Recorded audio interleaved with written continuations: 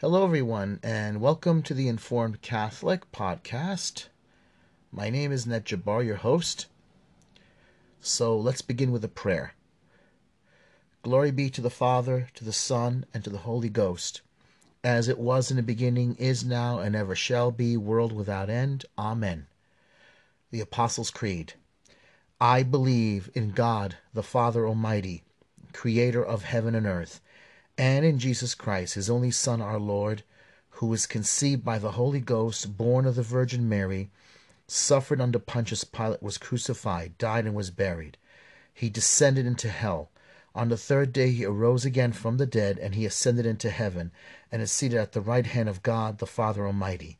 From thence he shall come to judge the living and the dead. I believe in the Holy Ghost, the Holy Catholic Church, the communion of saints, the forgiveness of sins, the resurrection of the body, and life everlasting. Amen. Holy Mary, Mother of God, Queen of the Rosary, pray for us. Saint Joseph, Defender of the Church, pray for us. Saint Michael the Archangel, defend us. Glory be to the Father, to the Son, and to the Holy Ghost, as it was in the beginning, is now, and ever shall be, world without end. Amen. The reading for this podcast will be from the letter of St. Paul to the Romans. Starting from chapter 1, we're going to go from verse 16 all the way down to verse 32. For I am not ashamed of the gospel. It is the power of God for salvation to everyone who has faith, to the Jew first and also to the Greek. For in it the righteousness of God is revealed through faith, for faith, as it is written, he through faith is righteous shall live. For the wrath of God is revealed from heaven against all ungodliness and wickedness of men who by their wickedness suppress the truth. For what can be known about God is plain to them, because God has shown it to them. For ever since the creation of the world, his invisible nature, namely his eternal power and deity, has been clearly perceived in all things that have been made. So they are without excuse, for although they knew God, they did not honor him as God or give thanks to him, but they became futile in their thinking, and their senseless minds were darkened. Claiming to be wise, they became fools, and exchanged the glory of the immortal God for images resembling mortal man, or birds, or animals, or reptiles. Therefore God gave them up in the lusts of their hearts to impurity, to the dishonoring of their bodies among themselves, because they exchanged the truth about God for a lie, and worshipped and served the creature rather than the Creator, who is blessed forever. Amen. For this reason God gave them up to dishonorable passions.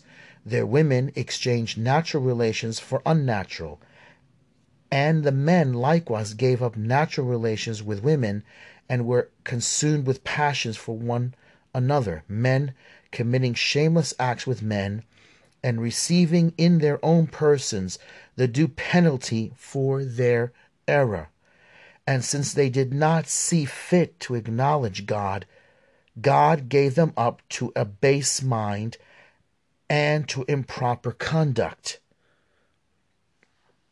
They were filled with all manner of wickedness and evil, covetousness, malice, full of envy, murder, strife, deceit, malignity.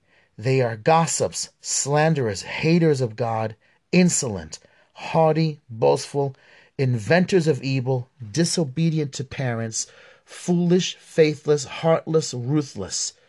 Though they know God's decree that those who do such things deserve to die, they not only do them, but approve those who practice them.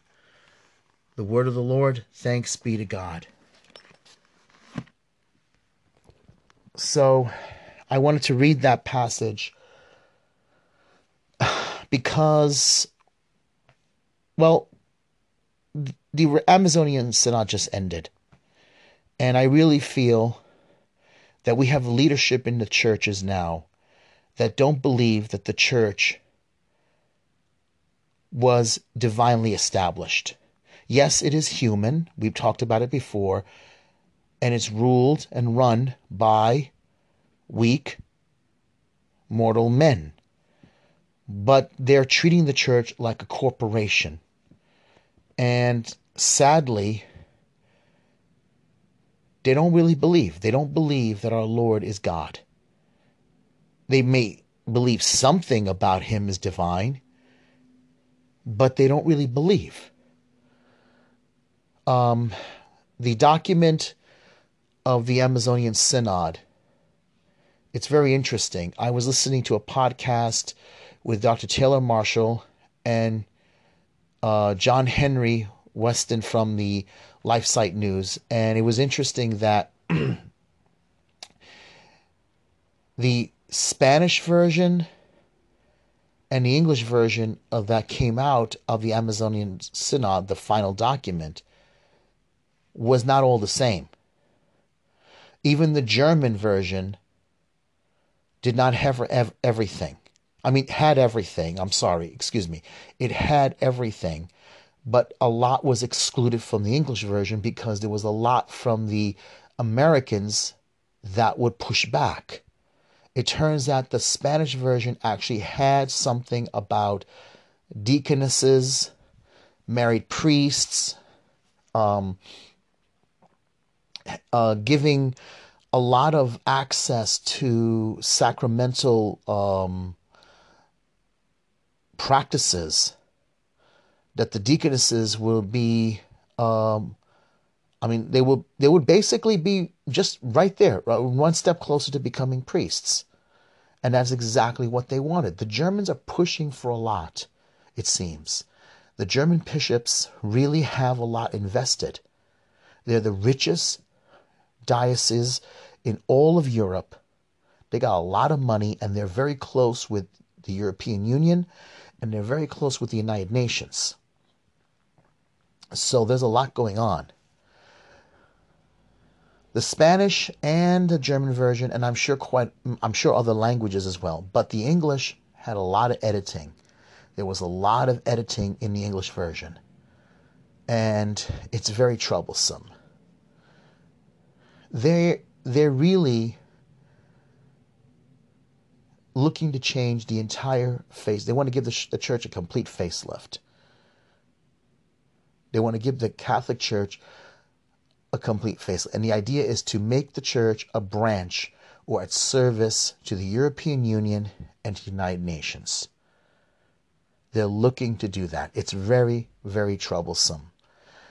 And there's a lot going on. I mean, there's some American bishops that definitely want this.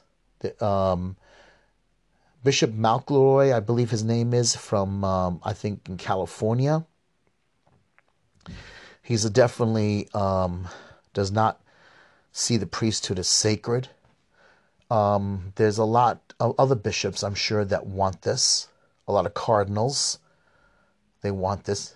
I'm sorry, I believe he's Cardinal McElroy, and he really doesn't like conservative Catholics. I'm going to read something from Church Militant. So here we have it, from Church Militant. Bishop Robert McElroy backs up women deacons. Yes, he is a bishop. By Stephanie Wayne, Church Militant, October 29th, 2019. Leftist California prelate suggests it would be good to do. San Diego, churchmilitant.com. San Diego Bishop Robert McElroy has announced his backing for women deacons, an apparent first for a U.S. prelate since Pope Francis launched a commission to study the question of creating a female diaconate in 2016. As the Amazonian Synod drew to a close on Sunday, McElroy told the National Catholic Reporter that he hopes the commission will eventually reach a conclusion that it is not prohibited to ordain women to the diaconate. "I'm in favor of it," he said. "My view on it is that women should be invited into every ministry or activity we have that's not doctrinally precluded. I've talked with a couple of bishops I know who are very careful on these questions, but have done some research on it, who believe it is not precluded. He added, I think if it's not precluded, it would be good to do. On Saturday, Pope Francis announced that in response to the recommendation of the Synod's final document, he will reconvene his commission on women and deacons for further study. Reflecting on the Pope's pledge, McElroy told Catholic News Service, that signals to me there is new life to the proposal. Among Synod fathers, there was tremendous visceral support for the work. Women are doing it in the Amazon, the bishop observed, suggesting that's why the support was so strong on the diaconate question. My hope would be that they would find a pathway to make that a reality, said McElroy. I think there's a good possibility that the direction is going to head into. The Pope added his comments yesterday. The fact that he did that makes me think that there's a good chance that some positive action will come out of that. McElroy noted that in their discussion, the bishops did not confine the possibility of women deacons to the Amazon. I think the role of women and the question of the diaconate is an important one to follow up on, he said, suggesting he could imagine them in San Diego. Along with Boston Cardinal Sean O'Malley, McElroy was one of just 2 U.S. church representatives handpicked by Pope Francis to attend the synod. While in Rome, investigative journalist George Newmar encountered McElroy enjoying a night on the town with O'Malley and Newark Cardinal Joseph Tobin, challenging Tobin's recent assertion that the church must rethink human sexuality. Newmar was met with nervous laughter from the New Jersey prelate. Meanwhile, as O'Malley tried to deflect Newmar's question, McElroy responded by walking head down in silence. A leading church liberal, McElroy has made headlines in recent years with his attempt to chart a new liberal course for his diocese. In August 2018, Vatican whistleblower Archbishop Carlo Maria Vigano, former papal nuncio to the United States, claimed that McElroy was especially chosen to orchestrate the homosexual infiltration of San Diego Diocese. According to Vigano, McElroy's appointment came at the order of Vatican Secretary of State Cardinal Pietro Parolin, who, along with Pope Francis and several of his advisors, covered up for Cardinal Theodore McCarrick's history as a serial sexual predator. The appointment of McElroy in San Diego was also orchestrated from above. Vigano wrote with an encryptic peremptory order to me as nuncio by Cardinal Parolin, reserve the See of San Diego for McElroy. Once in power, McElroy promoted and protected the growing gay network in his own diocese and beyond. In August 2016, renowned clerical sex abuse investigator Richard Sipp informed McElroy that McCarrick has been sexually abusing young men and minors for decades. The bishop said and did nothing in response to Sipp's warning. All right.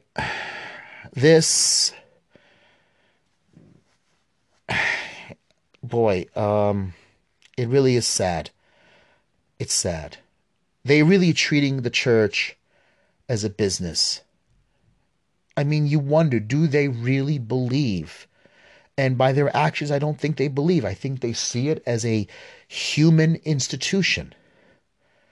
And there's nothing sacred about it, because a modernist is basically a relativist.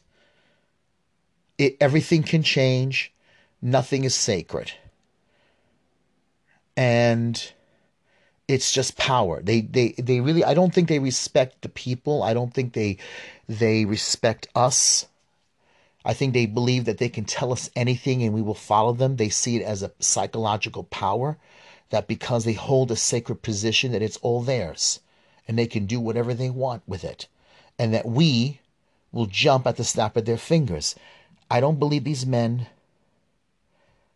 I think they're devoid of supernatural faith. I really do believe that. It's sad, it's sickening, it's disgusting. This is another article from Church Militant, October 29th, 2019. Deserting Christ. It's a commentary. It's by Christine Niles of Church Militant. In the Communion Wars, McCarrick and Wuerl sided with pro-abortion politicians.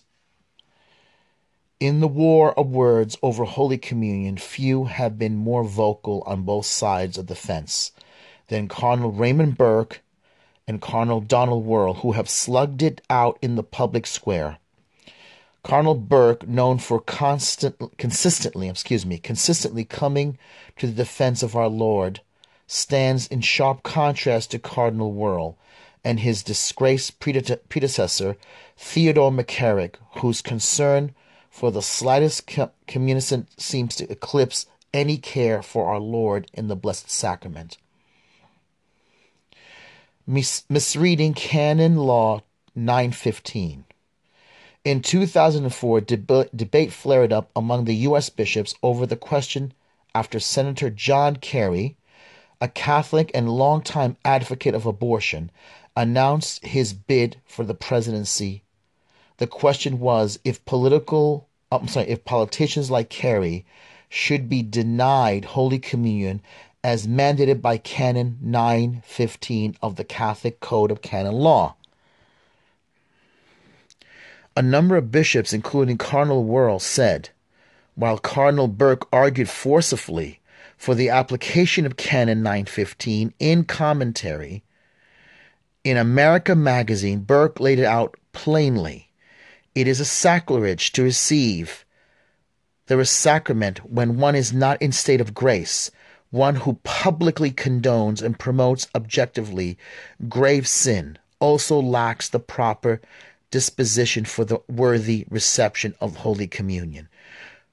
For the Catholic politician to receive communion when he or she has publicly violated the moral law in grave matter like procured abortion risk, leading others into thinking that they can accept procured abortion with a right conscience. In such a case, if the Catholic politician does not recognize the lack of the proper disposition to receive communion, then the Church herself must refuse the sacrament in order to safeguard the worthy reception of the sacrament and prevent a serious scandal among the faithful.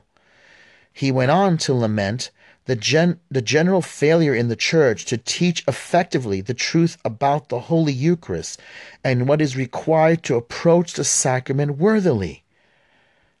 The matter was put to a vote at the annual U.S. Bishops' meeting in June 2004, just a few months before the election. The result, the majority, contrary to the clear language of Canon 915, voted to leave the question to the discretion of each bishop in his own diocese. A small minority, including Cardinal Burke and a handful of others, have voted for universal application of Canon 915. Communion must be denied to any and all public figures who support grave sin. Hiding the evidence. Burke's position was supported by then Cardinal Joseph Ratzinger, prefect of the Congregation for the Doctrine of the Faith, who had written a memo to Washington, D.C.'s Cardinal Theodore McCarrick, head of the USCCB Task Force Committee, making clear Canon 915's language referred to mandatory, not optional, denial of Holy Communion to public impotence. But the fact was only found out after the vote. That means McCarrick hid it. He kept it. He decided not to make it publicly known to his fellow bishops. Wow. The letter meant to guide the American bishops in their decision had in fact been suppressed by McCarrick, as well as the USCCB president Wilton Gregory. Now the Archbishop of Washington, D.C., that's the Immaculate Conception Basilica, that's done in Byzantine style in the capital. It's very beautiful. I think Donald Wuerl was in charge of it. who kept its contents to themselves. Gregory, now Archbishop of Washington, D.C., and others kept the contents to themselves. In fact, McCarrick mischaracterized the memo in his interim report to the bishops, summarizing Cardinal Ratzinger's words to mean the opposite of what they actually said. It was only after the Italian weekly El Espresso published the confidential Vatican memo that the bishops, to their surprise, learned of its actual contents. McCarrick was caught in his deceit. The man is a devil. I'm serious. The man is a devil. American media criticized the cardinal for his description, and Vatican Sandro Magister, I'm sorry, I can't pronounce that name, said McCarrick's report represented a clear divergence from the Ratzinger memo. Cardinal Burke also expressed dismay. The memo certainly was not made known to me, and I do not believe it was given to the other bishops. Cardinal McCarrick referred to the memorandum. We were told that according to the Cardinal Ratzinger, the application of the Canon 950 was up to the prudent judgment of each bishop. The text of the memorandum would have been very helpful at the meeting in Denver. Knowing now about the memo, I'm disappointed. It was not given to us at the meeting of the Bishops' Conference. Oh, wow. Several years later, in 2007, a year before he'd appointed prefect of the Apostolic Signatura, Cardinal Burke published a paper criticizing the June 2004 vote and what he deemed was widespread confusion among the bishops on the question of Canon 915 among the prelates. Singled out for criticism was the then Archbishop Donald Wuerl, whom Burke charged with failing to understand church law. I don't think he failed. I think he understands church law perfectly. I think just as McCarrick understands church law perfectly, and just as McElroy understands church law perfectly. I don't think they fail to understand it. I think they just don't have the faith or the obedience of faith. They like the power. I don't think any of these men believe. I think it's a lack of supernatural faith, all of them, including Wilton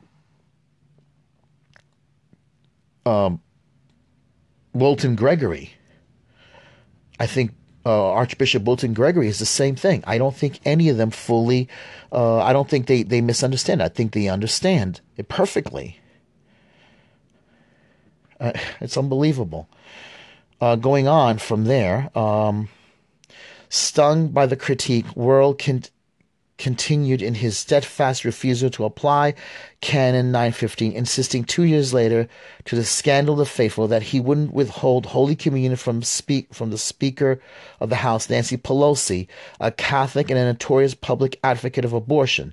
Justifying his stance, Wuerl alluded to the June 2004 vote of the U.S. bishops, saying, I understand with the great majority of the American bishops and the bishops around the world in saying this canon was never intended to be used this way.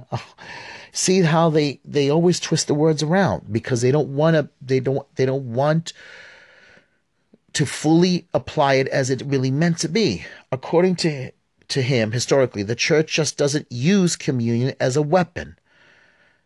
It's the body and blood of Jesus Christ. It's the body, blood, soul, divinity of Jesus Christ. It's not meant to be as a weapon. It's meant to be protected. They don't believe in the real presence. That's their problem. An argument expressly rejected by Cardinal Ratzinger in his 2004 memo to the bishops. This decision, properly speaking, is not a sanction or a penalty, nor is the minister of the Holy Communion passing judgment on the person's subjective guilt, but rather is reacting to the person's public unworthiness to receive Holy Communion due an objective situation of sin. Politicians like Kerry, politicians like Biden and Pelosi, who are Catholic, and people like Cuomo and any other politician they need to be seen to be taking Holy Communion because they want to get the Catholic vote, especially the liberal Catholics, the hipster Catholic who really doesn't believe anything is sacred. It's just spiritual. And they don't really believe in the real presence. The reality of what Holy Communion is beyond their grasp of understanding. It's a lack of faith. It's a lack of faith on the bishop's side. If you're a bishop and you are ordained, you're consecrated, your hands are consecrated to say communion, to be a vessel to the Holy Spirit, to the very person, deity of Christ, to turn to say the words, the holy sacred words, this is my body, this is my blood. You have to really believe that if you're not worthy, and if you are giving his body and blood out, I mean, you're giving it out to unworthy people who have lack of faith. And I think that's the problem. It's the image. They love the image, and they want the TV cameras, they want the newspapers, they want the internet to show that they're Catholic. It's amazing. It's really sad and true. They just don't believe. Going on from here, nor is the okay. We read this part here. Cardinal Burke noted that it was not the minister wielding communion as a weapon, but rather the pro-abortion politicians using the Eucharist as a political tool. There you go. I said it earlier. In their abstinent refusal to respect the sacrament. Okay, get ready. This is going to be an interesting part here. The lesbian Buddhist. In March 2012, World took his position even further. He punished a priest for his attempt to defend the Eucharist. Father Marcel Guerenzo, longtime visiting priest in D.C., learned just before a funeral mass that a practicing lesbian Buddhist was in attendance. When she came up to receive, he quietly withheld communion from her, after which she promptly switched lines and received from the extraordinary minister. You see, that's the problem with Eucharistic ministers. Eucharist ministers they're not priests, and a lay person should not be assisting, because you don't know what's being done. You don't know that if you could be passing communion to someone who should not be receiving communion. And this is the problem why, this is one of the reasons why a lot of priests and some conservatives are saying that there shouldn't be female altar girls, because the idea the priesthood is supposed to inspire young men. And also there shouldn't be women, because if you see most of the ones who are helping passing out communion, and they're nice people, and I know they have their hearts in the right place, but they don't understand that the psychology of it and also their understanding of giving out communion is wrong. If they're giving out to someone who's in an unworthy manner. And it's not meant to embarrass the person, but it's meant to, you're protecting the body, blood, and soul divinity of Christ, giving to someone who doesn't fully comprehend the reality of what communion is. And that's why a lot of people are saying that when you put women, middle-aged women or older women at the altar, you are promoting the revolution against the male priesthood. And when you have altar girls, you're doing that. And also the person who's doing this, even though they're in the right place, and they don't mean, I don't believe any of them really mean anything wrong. You don't know what you could be doing. The priest has a responsibility. If by allowing ordinary lay people to do this, you're also putting serious judgment on their souls. You're putting serious judgment. You're subjugating them to possible, even though it's not meant to be, but I do believe it's wrong. I did it. One time, my priest who baptized me, Father Richard Takera, asked me to help him with Holy Communion. And I did. I helped him. I enjoyed it. I liked the fact of attending it, but I didn't realize now. If I've known now, what I know now, if I could have known it back then, I wouldn't have done it. I wouldn't have done it. Even if they asked me now, I wouldn't do it. I don't want to give communion to somebody and possibly doing harm to that person. If the person is in rebellion against the church or in a mortal, well known that the individual is in a state of sin, I don't want that on my soul. And I wouldn't want it on anyone else's soul. The priest is the one who is ordained, and it is their job. And it's not humiliating the person, but the individual has to understand the sacredness of it. That's why all the visions of many of the saints who talked about that great blasphemies will be committed. And these men who are part of the revolution of Vatican II are hurting a lot of souls.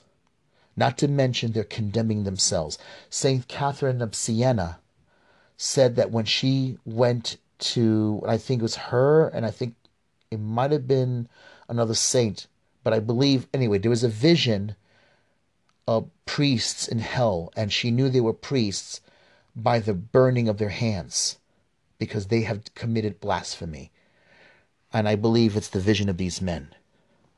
Let's continue here. The lesbian Buddhist switched lines, received from the extraordinary minister instead. If she is a Buddhist, why does she want to receive communion? I don't understand this. She obviously is a Buddhist. A Buddhist meaning she practices Buddhism. So why was it important to her to go receive communion? If she does not believe in what the gospel or the church teaches. I could never understand this about certain people. Why would you go receive communion? If you obviously have embraced another faith. I know Buddhism for some people is seen as a philosophy, but for some people, it's more than just a philosophy. It's who they are. It's what they believe. So why, if you ask her the question, does she believe Jesus Christ is the Son of God? Does she believe Jesus Christ died for her sins? Does she believe Jesus Christ rose again? Does she believe Jesus Christ was born of a virgin? Does she believe he is God? And if she says no, then why is she receiving communion? It doesn't make any sense. I could never understand people like this.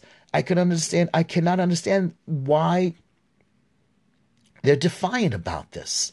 It boggles the mind. The story blew up in the media, and Cardinal Wuerl's condemnation was swift. Within days, Father Guéranzo was stripped of his priestly faculties and placed on administrative leave, accused by the archdiocese of allegedly intimidating behavior, while the archdiocese went out of its way to issue an apology to the lesbian. Oh my goodness, I can't believe he did that to him. I remember this. I can't believe it. I don't understand this. Why would he do this to his own priest? He was following canon law. He was doing exactly what he's supposed to do. It's that line from the scriptures. They seek the praise of men rather than the praise of God. Unbelievable. Journalist Gregory Newmar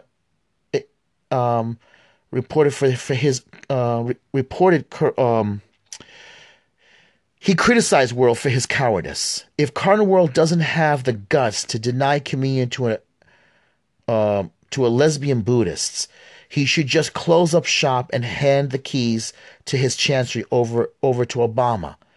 The church's position on whether a bishop should stop sacrilege and scandal is not determined by his comfort level.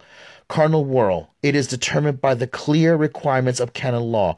Cardinal Burke has spoken. The case is closed. Either the bishop take control over their own sacrament, or the church's enemies will.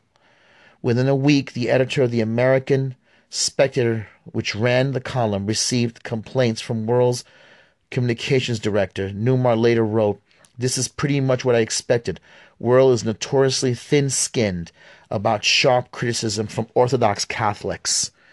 For his part, Father Gensor defended himself against the Archdiocese charges, writing in a letter, "I am going to defend my conduct in these instances because what happened, I believe, contains a warning to the Church." There you go. That is absolutely right. I did the only thing a faithful Catholic priest could do in such an awkward situation, quietly, with no intention to hurt or embarrass anyone.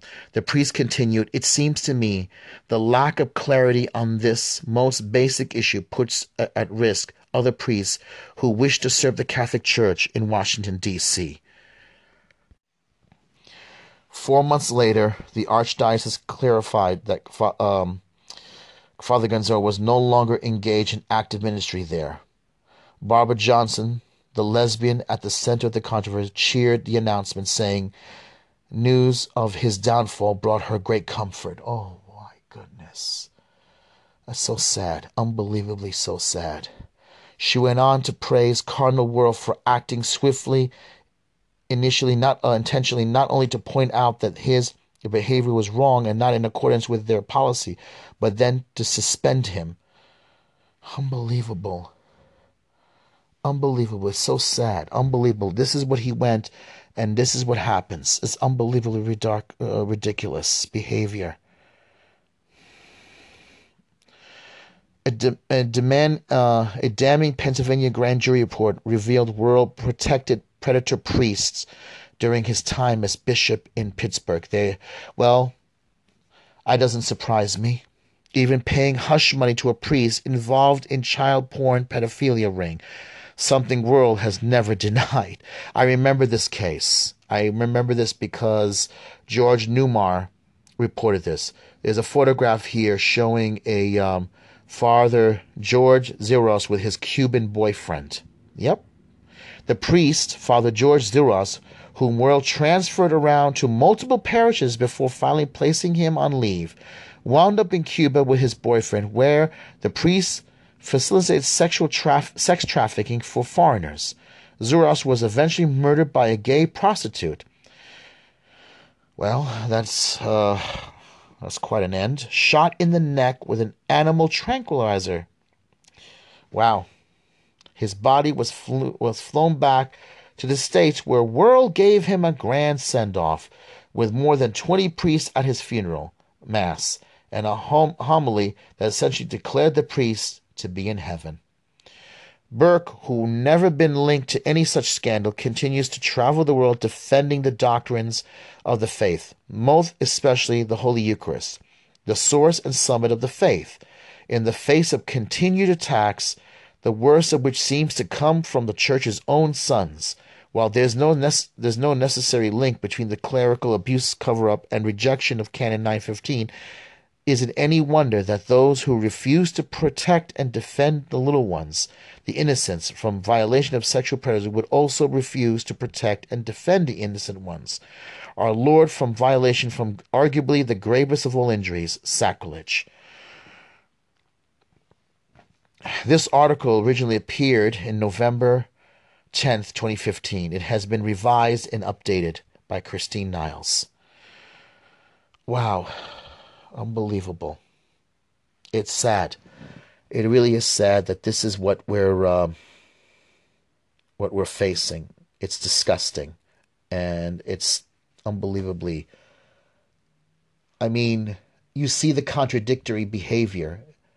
You see the behavior of McElroy. You see the behavior of Donald Wuerl, and you see the contradictory, the constant sinful contradictory. It makes sense. So I'm going to read one more article that is going to be at least very hopeful. It is from Church Militant, and it's by Rodney Pelletier. And this one is, I know because I heard this earlier, I saw this on the news, and I saw this flash on my phone. October 29th, 2019, Church Militant. Catholics praise priests for denying Biden Holy Communion. outpouring of support for a priest who denied communion to Joe Biden. Florence, South Carolina. Faithful Catholics are praising a South Carolina priest for denying Holy Communion to a liberal, pro-abortion presidential candidate by Joe Biden. On Sunday, ex-Vice President and 2020 presidential candidate Joe Biden was refused Holy Communion by Father Robert Morroy when attending Mass at St. Anthony Church in Florence, South Carolina. Word spread quickly when churchgoers witnessing the event shared news of it on social media. Father Morroy responded to the reaction on social media in a press release. Sadly, this past Sunday, I had to refuse Holy Communion to former Vice President Joe Biden. Holy Communion signifies we are one with God, each other, and the Church. Our actions should reflect that. Any public figure who advocates for abortion places himself or herself outside of church teaching. As a priest, it is my responsibility to minister to those souls entrusted to my care, and I must do so even in the most difficult situation. I will keep Mr. Biden in my prayers. Wow, that is fantastic. That's great. You see, I think out of all this, now that it's coming to the front line, that the spotlight on the world stage, it's finally forcing everyone to take a side. And I believe that in a sense, you're getting the liberals who have always been dominant and have always chosen to interpret church teachings as they like it to their own benefit. You got to remember that the USCCB, the United States of Catholics, the Conference of Catholic Bishops, puts out their money. They are lobbyists. They receive money. Under Obama, they received millions and millions of dollars. And they run a big corporation, Catholic Charities and others. They have hundreds of people working for them. And they know that, they've seen collections drop because church attendance has dropped. And therefore, to them, they have to receive money. So if they are going to receive money from the Democrats, who are going to give them all this millions of dollars, so therefore they're going to put duct tape on a priest or anyone. They're going to put an end. They're going to remove the collar from any particular priest who dares to speak up against abortion, contraception, and at the same time say anything against gay marriage. Because that goes against them and the Democrats. The Democrats support this kind of stuff. And so therefore they're going to do this. They're going to do this. So it goes against their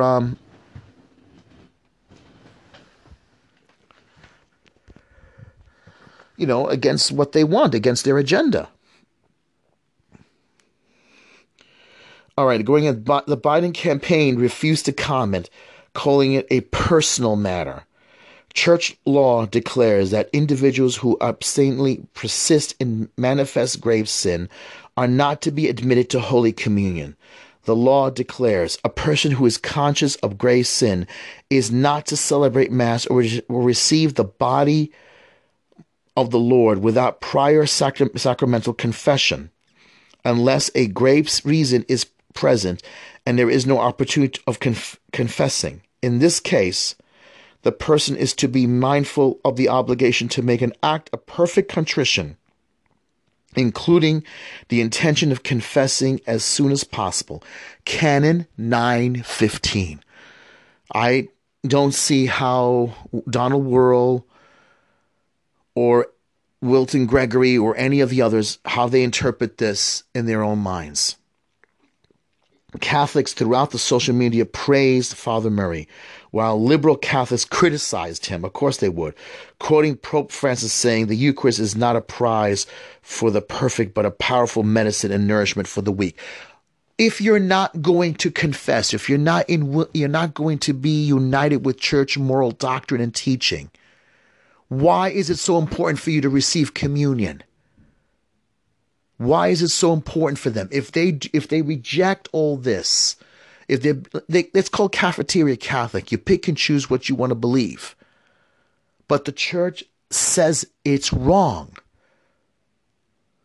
Then why is it important to receive communion if you're not willing to change your attitude, if you're not willing to acknowledge this particular sin? It doesn't make any sense. Conservative commentators and news correspondent Jack Posbiak weighed in. Christians understand that we pray for Joe Biden, that God may soften his heart and heart on abortion. The priest did not deny him communion as a punishment, but to protect him from committing grievous sacrilege by receiving the sacrament of Holy Eucharist while in a state of mortal sin.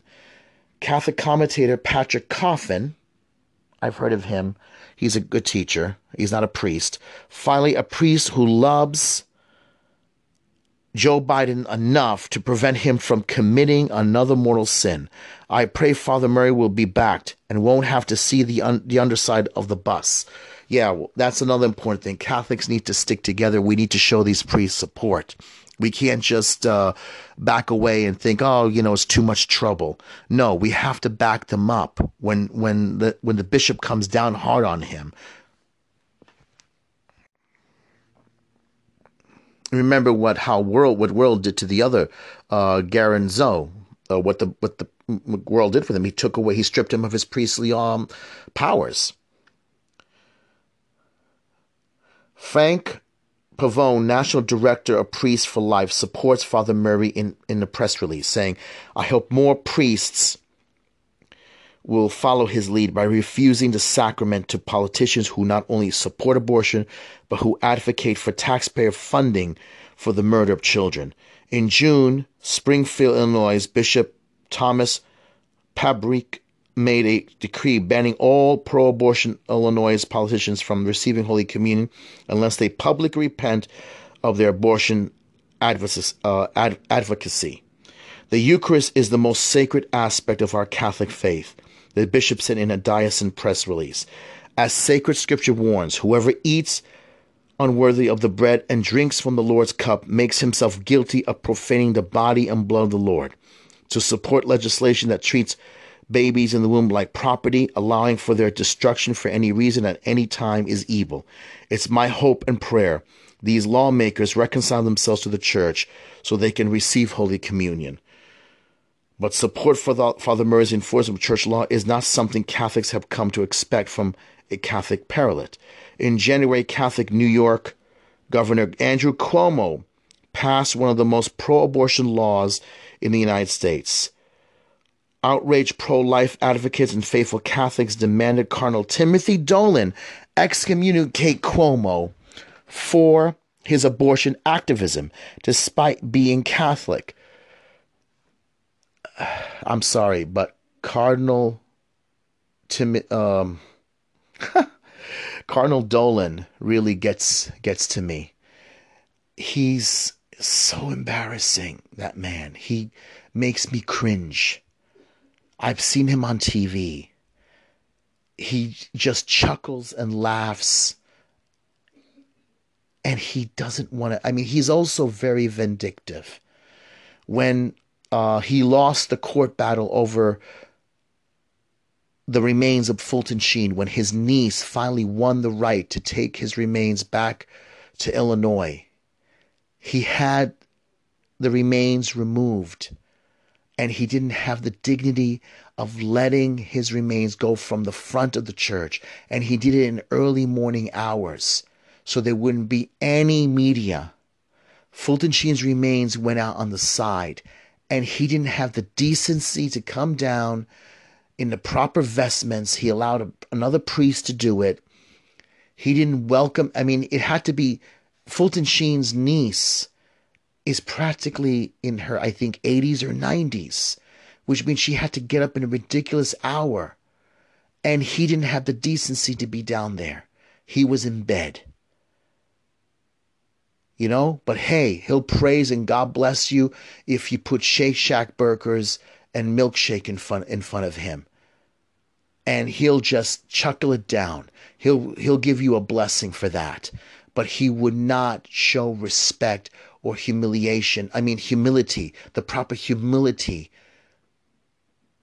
to do this in a decent time. The poor woman had to get up in ridiculous hours, come down from Chicago, and they had to do it in a ridiculous time, and he didn't have the decency as the representative to come down and show his face. And if he saw any media, he would stop the whole thing. So Church Militant, Michael Voris and Christine Niles went there to film it, and they had to do it on the side away so they wouldn't be noticed. It's just ridiculous. I mean, I remember a woman one time, because Cardinal Dolan said, we don't make a big deal about abortion. I mean, other people make a big deal about it. And he was speaking on a Catholic radio, and a caller called up and said to him, "You shouldn't have been a priest. You should have been a car salesman. You're a bad priest if you don't talk about these things." I mean, imagine that. At least you have some lay people that actually know their faith. These men are so afraid. They're so afraid of saying anything. They took a responsibility in office for their own comfort. And then there was that donation where he received a piece of property from upstate New York, a beautiful mansion that was supposed to be given to for seminarians or retired priests. And what did he do? He kept it for himself. And there was a beautiful swimming pool. He kept it for himself. And then there was a case of the homosexual priest with his gay lover living in the rectory. And then there was he was stealing money. He was in charge at least of 2 or 3 parishes, and he was stealing money. And he had a house in New Jersey, and he had a porn lover, a porn star lover, and he didn't do a single thing about that. The people got together and they sent the case to the Vatican, and somehow he blocked it or did something where he got off. Something happened. He got off, and he didn't, he's very vindictive. He's a very vindictive person. He may look like a happy, cheery, chubby guy, looks like a snowman or something, but don't be fooled by him. Don't be fooled. And I have a friend who was also part of a pro-life movement, and they met at St. Patrick's Cathedral, and Cardinal Dolan walks in, and then he says, "How are we doing?"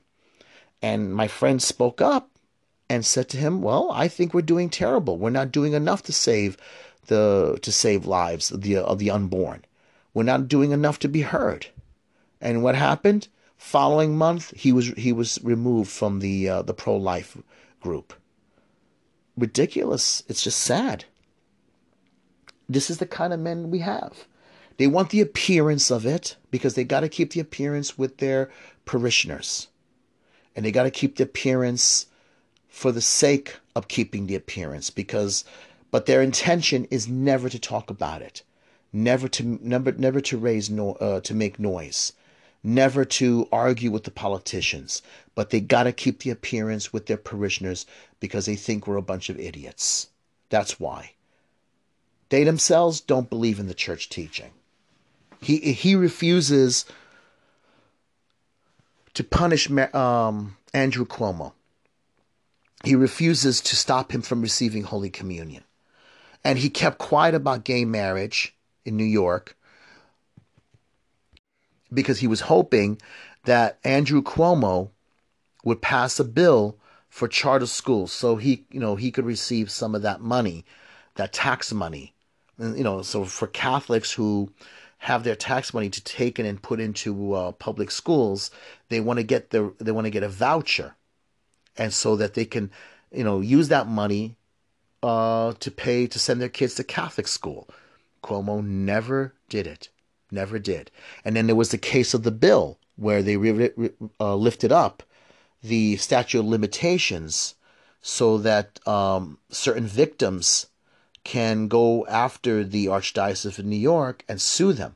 He was campaigning that Andrew Cuomo wouldn't sign the bill. And he, hate to say it, he backstabbed them again. Kept quiet about everything else, kept quiet about gay marriage, kept quiet about other matters that was important, and Andrew Cuomo stabbed him in the back. He keeps playing the political game, and he keeps losing it. Okay, let's go back to the article here. In January, Catholic New York Governor Andrew Cuomo passed one of the most pro-abortion laws in the United States. Outraged pro-life advocates and faithful Catholics demanded Cardinal Timothy Dolan excommunicate Cuomo for his abortion activism despite being Catholic. Dolan's representative argued excommunication should not be used as a weapon. Oh, you see what I'm saying? Too often I fear those who call for someone's excommunication do so out of anger or frustration, he said. Second, he added, notable canon lawyers have said that under canon law, excommunication is not an appropriate response to a politician who supports or votes for legislation advancing abortion. Pro-sodomy Jesuit Father James Martin slammed his fellow priest's defense of church law, saying the denial of Holy Communion to public supporters and promoters of abortion is a bad idea, adding, if you deny the sacrament to those who support abortion, then you must also deny it to those who support death penalty. Oh, that's not the same thing. It's not the same thing.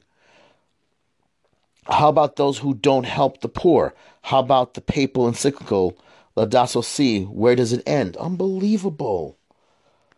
It's not the same thing. They always mix apples with oranges. They don't believe. They just don't believe. None of them really believe. They're just a bunch of hypocrites. They don't believe. The reason why they don't want to excommunicate them is because they want to receive. They're hoping that when a Democrat takes the White House again, they're hoping to receive that money, that government grant, that they're hoping that because they're desperate, because they're no longer. Timothy Dolan had a campaign. He wanted to raise a lot of money, and his plan was to squeeze it out of baby boomers. A lot of baby boomers are retiring, and he knows a lot of them have money. And his hope was, he was telling his priests, this was reported by Church Militant, to go out there and shake them up for their money. Tell them that how much of a service they'll be doing for God if they donate their money or leave it in their will to the archdiocese. But they also know a lot of them are dying, and in a few years a lot of them won't be around, which is why the USCCB has aligned itself with the Democratic Party, very close relationship with the Democratic Party, which is why a lot of them are for, what the church is for, immigration, because they're hoping that the new immigrants, especially from the South America, will come in and replace the European descendants that are no longer attending church or have strayed away from the church, no longer call themselves Catholic. But they don't realize that as quickly as people stop attending church of European descent, so do the Latinos leave the church when they have a moral problem with church teaching. They go join the Pentecostals, they go join the evangelicals, they go join the Jehovah's Witnesses, the Seventh-day Adventists. They don't stay Catholic, because wherever they feel they're not getting getting God, and they're going to start looking at the Catholic Church and start thinking to themselves, this is not a church, I don't believe the way this church is, they're going to leave. They leave just as fast. It's sad. It really is. It's ridiculously sad. So what we have to do is, I think we have to create a whole new Catholic culture. We have to start supporting the bishops who are going to give us more orthodox teaching. I do believe we're going to start seeing more of the Latin Mass communities showing up, because it's often been said, John Henry Weston from LifeSite News said that he finds that Catholics who attend the Latin Rite, that is, go to the Latin Mass, the Tridentine Mass, are more knowledgeable of their faith, are more knowledgeable about church teaching, about the Summa Theologica of Thomas Aquinas, that there is a much more deeper Catholic culture and Catholic life. And I think that's something we have to start looking into. What happens when we start seeing female deacons? What happens when when people can't receive communion? They're not, because that means the bishop of that particular diocese is in rebellion against the church, because many popes have said that that women can't be ordained, and the diaconate is not for women. And what happens? What happens now that Pope Francis, if Pope Francis signs that document, what happens to the church? Because I do believe you're going to see the split, and you're going to see certain communities, the church is going to die, is going to slowly dwindle, and certain other communities are going to rise up, but they're going to be very, very restricted, because it's going to be a much more thinner community, but the noticeability of the schism is going to show, if that happens, if Pope Francis goes ahead and does it. That's about it. That's, we have to start praying the rosary. I think we should stick to the three original mysteries: the joyful mystery, the sorrowful mystery, and the glorious mystery. I think that because of the fact that the Fatima apparitions at the time, those were the mysteries that were included. And I think because if you add up all the Hail Marys with all those three sets of mysteries, it adds up to 150, which is exactly what is in the book of Psalms. And we'll talk more about the mysteries of the Rosary another time. But I'm sorry to say, I don't think, I think we're going to see it. It's going to be a very visible. It'll be a silent schism till it finally no longer is silent, and we're going to see it. I don't know what our Lord has in plan, but I hope Pope Francis doesn't sign that document. I hope to God he doesn't do it. And if he does, that means Christ does have a plan to save his church in some way. I don't know where we're going to go, because we can't read the divine will. So I'm going to close it with a prayer to Christ the King.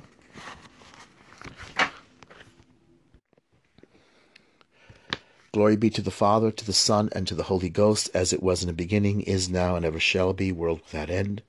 O Christ Jesus, I acknowledge thee, King of the universe. All that has been created for thee. Exercise over me all thy sovereign rights. I renew the promises of my baptism. I renounce Satan and all his works and all his pomps, and I promise to live a good Christian life, and to do all in my power to procure the triumph of the rights of God and thy church. Divine Heart of Jesus, I offer thee my poor efforts in order to obtain that all hearts may acknowledge thy sacred royalty, and that thus the kingdom of thy peace may be established throughout the universe. Amen. Glory be to the Father, to the Son, and to the Holy Ghost, as it was in the beginning, is now, and ever shall be, now and forever. Amen. Praise Christ. We'll meet again.